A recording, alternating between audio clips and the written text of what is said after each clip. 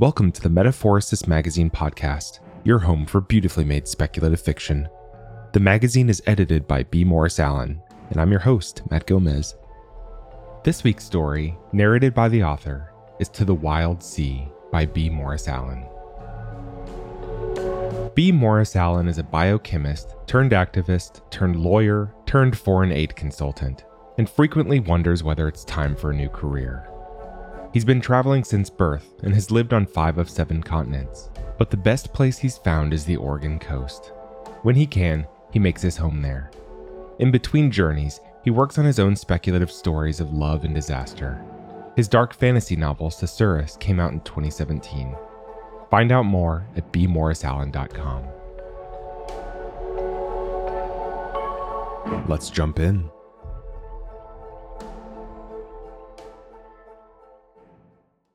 The tide seeped away, gray water into black sand. It left her lime green boots uncovered, anomalous. Just as well, thought Sarosh, turning her back on the sea. This planet could use some color. As it had used Richard, used her dreams, swallowed them whole and left nothing but little grains of sand, stuck to everything, fell off everywhere. She kicked the sand as she walked, and it spurted grudgingly before her feet. At her back, the little lovelorn birds took up their plaintive cries, did their graceful runs, and leapt ungainly into the air. Just what the planet needs, she'd told him when he sent the first vid. Moaning birds that can hardly fly. He'd only laughed.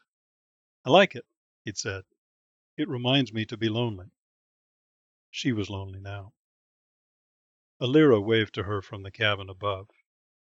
Lonely, but not alone. No one with an assistant was ever truly alone. What's up? Sarosh asked, thumbing her net on. Listen, he had said on their last vert meet. The sea is calling me. Not telepathically, though. She turned back to the surf, listened with one ear while Alira's voice poured schedules into the other. The waves crashed and stuttered and sighed across the sand in their alien language. Richard, she told them. Richard. Yes, Alira said from the porch, well clear of needy, sticky sand. I just checked. There's nothing new in the search for him. Sarosh walked back, kicked her boots against the foamcrete steps. He'd planned to cover them, he'd said, with native wood or some equivalent. It's grass, really, but I can form it into planks. She'd lost the rest of his comments, swirled them up with wind and sand and the sound of the sea. I'm sorry, said Alira for the 100th time. She didn't like the beach, the way the sharp drop appeared at low tide, and waves crashed fierce and furious at its rocky base. She risked a step down the stair, almost laid a tentative hand on Sarosh's shoulder. Maybe tomorrow. Maybe tomorrow. Maybe the day after, the week after. All the maybe days rolled up in an endless bracelet of possibility and disappointment. Does this world have such a thing as months? Sarosh asked. This world, because she refused to give it its romantic name, didn't care about the technical one. Yes, it does, said Alira, ever the perfect assistant, ever prepared. Or it could. No one has named them yet, but with 2 moons it could have a complex system of months. And who would have named them, if not Richard? Perhaps he'd done it. Perhaps, up in the cabin, among his meticulous notes, was a native calendar, or in the scraps of poetry he'd left everywhere in his wake. How much longer can we stay? Sarosh asked. As long as you want. Assistant as therapist, enabler. I want to leave this place today and never come back. How long? She asked again. I want to stay here, to bury myself in this cold black sand, and wait and mourn and cry like a bird. 10 days. Local days. A 3rd day if we have to. After that, there's the presentation to the grant committee. Alira hesitant because Saroche and Richard had planned it together, this one little intersection of their professional worlds to match the intersection of their hearts. Begging for money she could have provided with a flick of her eyes. "Send me the latest presentation," Saroche said. "Whatever the home team has refined." Her crew would continue to update until the last minute, but it would not have changed substantially for thirds now. "Of course. It's on your pad now." Professional tone hiding hurt that her boss could even hint she wasn't ready. It would be a new version after all, Saroche realized. One with no role for Richard. The team would have taken his absence into account by now. Might have had a Richardless version waiting from the start, just in case. She looked up at the Richardless cabin, climbed to its Richardless porch, listened to the Richardless voices of the birds. "Are you all right?" She'd closed her eyes, like a child pretending that a thing she couldn't see was a thing she couldn't feel, an absence that couldn't touch her. She opened her eyes, saw the concern in Alira's wide brown gaze. "I'm fine." She kicked sand off her boots where it had dried to a crust. "I'll work down the list for a while." There was always a list. Documents to be reviewed, expenses to be approved, all the things that came with a business spanning the width of a spiral arm, all the things that could be ignored and delegated, but not for long. She sat on Richard's rickety grass plank bench to take off her boots. Beyond the porch's protective screen, down by the drop-off, lovelorn birds raced to wrap prey in their wings. "They're not mainly wings," he had told her. "It's how they eat. They fold these big flaps of skin around other creatures and assimilate them." Which he insisted wasn't just a poetic term for eating, that there was a transfer of knowledge. Like all the old myths of eating a creature to gain its skills. But he'd been serious. She watched the birds' low bodies rise in staggered, wobbly surges, carrying borrowed knowledge up into rising wind. A storm coming. There was almost always a storm here, flinging sand against the screens, churning the sea into froth and ferocity. "Alira, gather up Richard's poetry." The scraps of scraps, scrawled words on crude paper he'd strewn like leaves across the house. "It's in the box." The other woman stepped easily out of immaculate boots and into the immaculate slippers she'd left for them on the porch. "The blue stone one you gave him. I thought you might want it." The blue box of stones, so light you could lift it with one finger, as if its carved floodbats were lifting it with cut-out wings. "Is there much?" She would go through it. That was her role, her contribution to his art, sifting through the leaves, helping him decide what to compost, what to keep, what had value. Tears started, and she looked to her boots. What had value? That was what she knew, what she saw. She had seen him. A few dozen fragments. "It's not good, is it?" For a would-be telepath, he had been a terrible communicator. The tears seemed under control, and she slipped her feet into warm slippers. "The poetry? Not really." Alira was honest when she wasn't being supportive. It had been her main qualification for the job. No, the poetry had never been good. Even the pieces he'd written for her, especially those. Even the piece that had won her heart, back when her empire spanned only one planet, and he'd been an exobiologist with a lunatic idea. The poetry had been treacly, dramatic, obvious. It had never changed.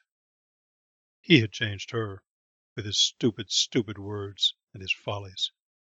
"I'll come later," she gasped, and held off the sobs until Alira had gone to the invisible, unobtrusive, ubiquitous world assistants went to.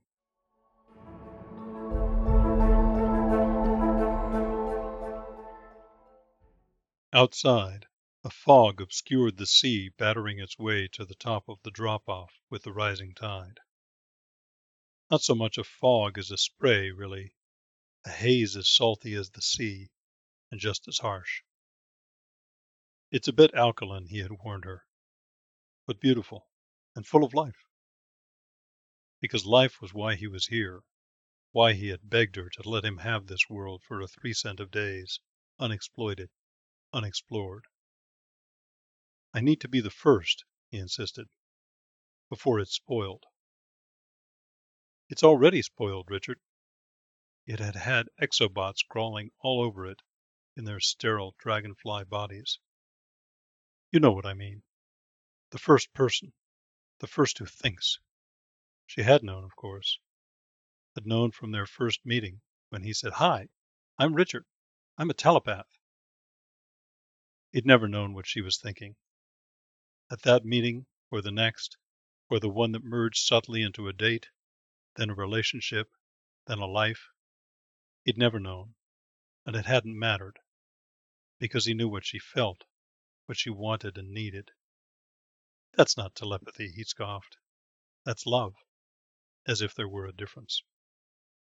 She looked out at the world she'd borrowed for him, a gray mist over black sand that hid lovelorn birds and sparkle sing grass and slam bang frogs and 100 other strained names for strange creatures.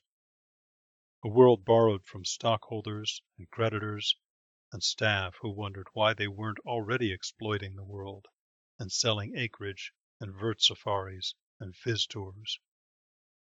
All because of one man with a conviction and a run of luck at Esper card tricks. And now he was gone, vanished into howling winds, high seas, rocky coast. Vanished since just after their last talk, so that she'd only gotten the news when they climbed back down out of hype, already half the arm away. "Richard!" She sent her call again. "Richard! Where are you?" On the beach, the sea rose and the wind threw waves down on the hard sand, let them rise, threw them down, again, again, again. "Richard!" No answer came, and never would, because telepathy didn't exist. She'd told him as much at that first meeting, had laughed in his face, had made a note to find out how he'd gotten past her assistant and her assistant's assistant. And when he'd laughed back, brown eyes crinkling, short hair waggling, agreed to another meeting. There is no such thing as telepathy, her assistant of the time had confirmed. All of them had. She'd had every new assistant look into it, even after she'd committed to spend her life with him, in her mind, if not in words. They try to guess cards, tricks like that. Richard just got lucky. Several times, he'd pointed out. Consistently. Coincidence, she'd said. They'd all said. And he'd gotten his first grant from some tiny university with too big an endowment. In 2 3-cents of days, he'd failed to communicate with dogs, cats, birds, slugs, trees, with anyone but her. Even his funders seemed not to comprehend his failure. They'd kept funding him, and she'd kept seeing him, even as her business grew to other planets, to an entire system. Those had been good days, happy days. She fell asleep in the little sitting room, woke to find herself stretched under a blanket on the sofa, where no doubt Alira had arranged her limbs in the middle of the night. She fought her way muzzily to her feet and shuffled into her bedroom. Their room, Richard's room, and the reason she liked to forget to go to bed. When she returned from the tiny shower, pH-adjusted sterilized water dripping from damp hair onto a clean sweater, Alira had set out juice, cakes, a screen with tabs of news and business updates. She ate and read in silence while Alira sat in the kitchen, mumbling and tapping into her net. "I'm ready," Sarosh said as she set down her empty juice glass. Alira came and smiled and took her seat on a hard chair opposite, bright-eyed and bushy-tailed and harder working than her boss. Sarosh had been the same once. They spent the morning dealing with business until the list was tamed, pruned, manageable. "I'll get lunch," Alira said, meaning she would choose from a dozen stat-packed gourmet meals an invisible staff prepared in the lander's kitchen or brought down from the waiting ship above. "Wait," Sarosh called. Alira turned, net ready, eyes bright, tail bushy. What had she meant to say? "Bring me the poems." "Of course." As if the blue box weren't visible on the little table across from the sofa. As if Sarosh were in the habit of being lazy. "Thank you, Alira." She caught the younger woman's hand as it set the box down in front of her. She squeezed it gently, felt it squeeze back. "You're good to me." She let go, opened the box, tried not to see the brown eyes getting brighter as they turned away. The box held scraps of handmade paper, little squares and rectangles neatly smoothed and stacked. Richard would have left them crumpled all over the house. She had seen them when they arrived, ignored them to focus on commanding exobots and overflights, search parties and radio calls, repeating every step her competent, loyal staff had already taken. The fragments were just that, for the most part, little phrases and couplets in Richard's spiky crawl. A dog sat by the door of a house and felt the shadows pass over him. He waited in dark and light while his master stayed inside. Richard, aiming for enigma. "O umbrous me by an umbrose tree, how pleasant it is to be cool." She chuckled. That was the other Richard, irreverent, funny, pointless, on a planet without trees. Before a thickening twilight. A fragment, destined never to carry more meaning than an awkward image. There were many more like it. At the bottom, she found a slightly larger sheet with what might have been a complete poem. "Give its due, its rack and ruin. Give your love, it cares nothing for. To its spume and froth give your hopes. To the wild sea, the wild sea." Dramatic, portentous, romantic. Richard through and through. The grammar was awkward. The second couplet didn't scan. She smoothed it against the table, let her tears fall upon its blue ink, let salt water smear the letters until they were gone. Then she folded it gently, put it back in the box, and gathered the others in her hands for the recycler.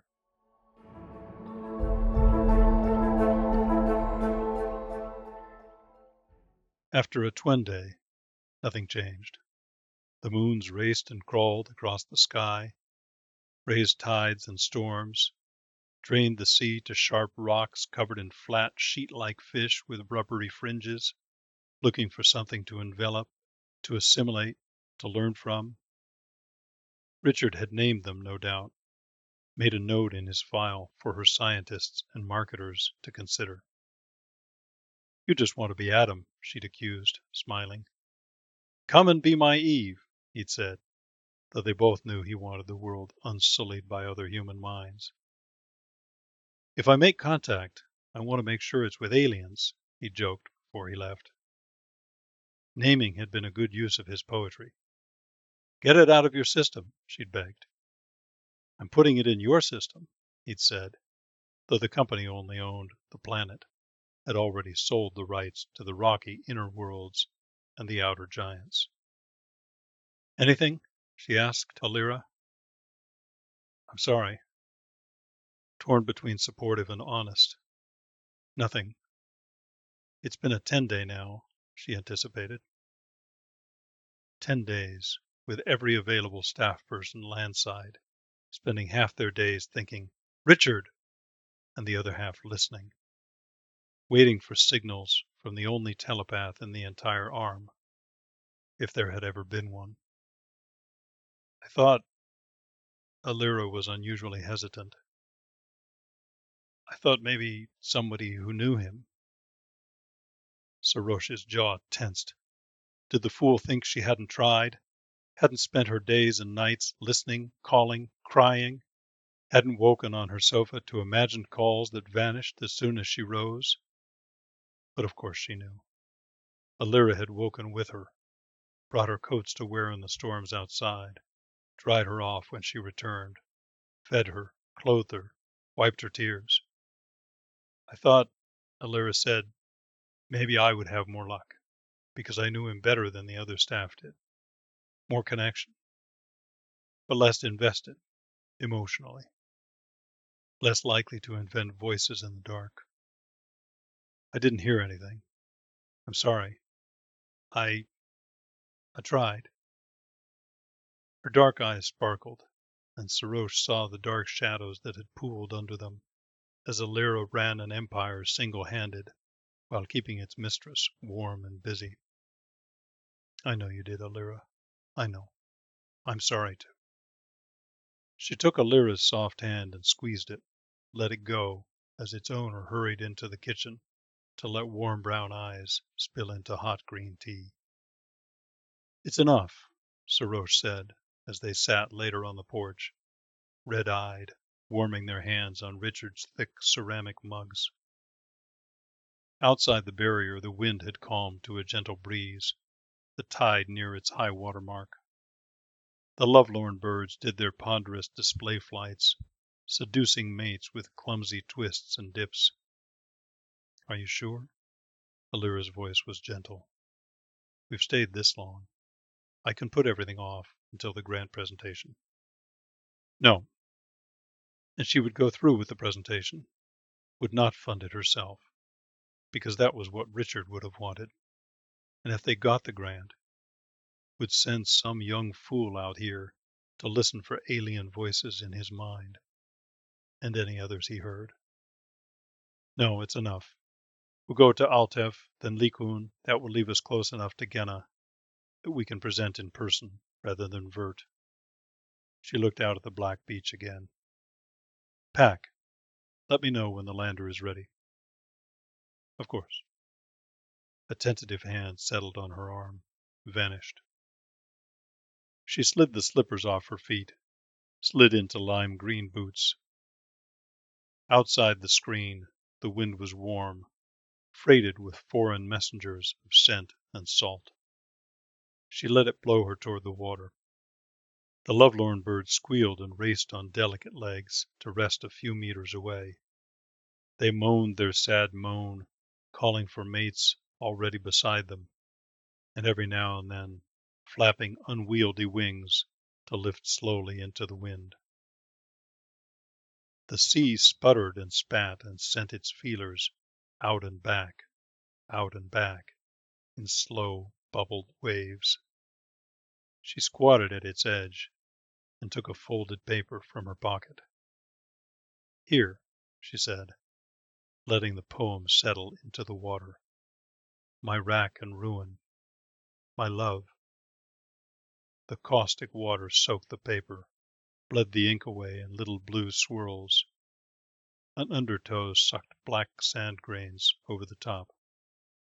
That's enough. My hopes I'm keeping. She stood and turned away to wave at Alira, waiting patiently at the top of ugly foam-crete steps. Behind her, the soft, assimilating swish of the sea called her name. That was To the Wild Sea by B. Morris Allen. Thanks for listening. If you enjoyed this episode, we'd love it if you'd leave us a 5-star review on Apple Podcasts, Spotify, or whatever platform you listen to us on. Or, better yet, share the magazine and podcast with a friend. If you'd like to listen to more speculative fiction, visit us online at magazine.metaphorosis.com or on Twitter at MetaphorosisMag.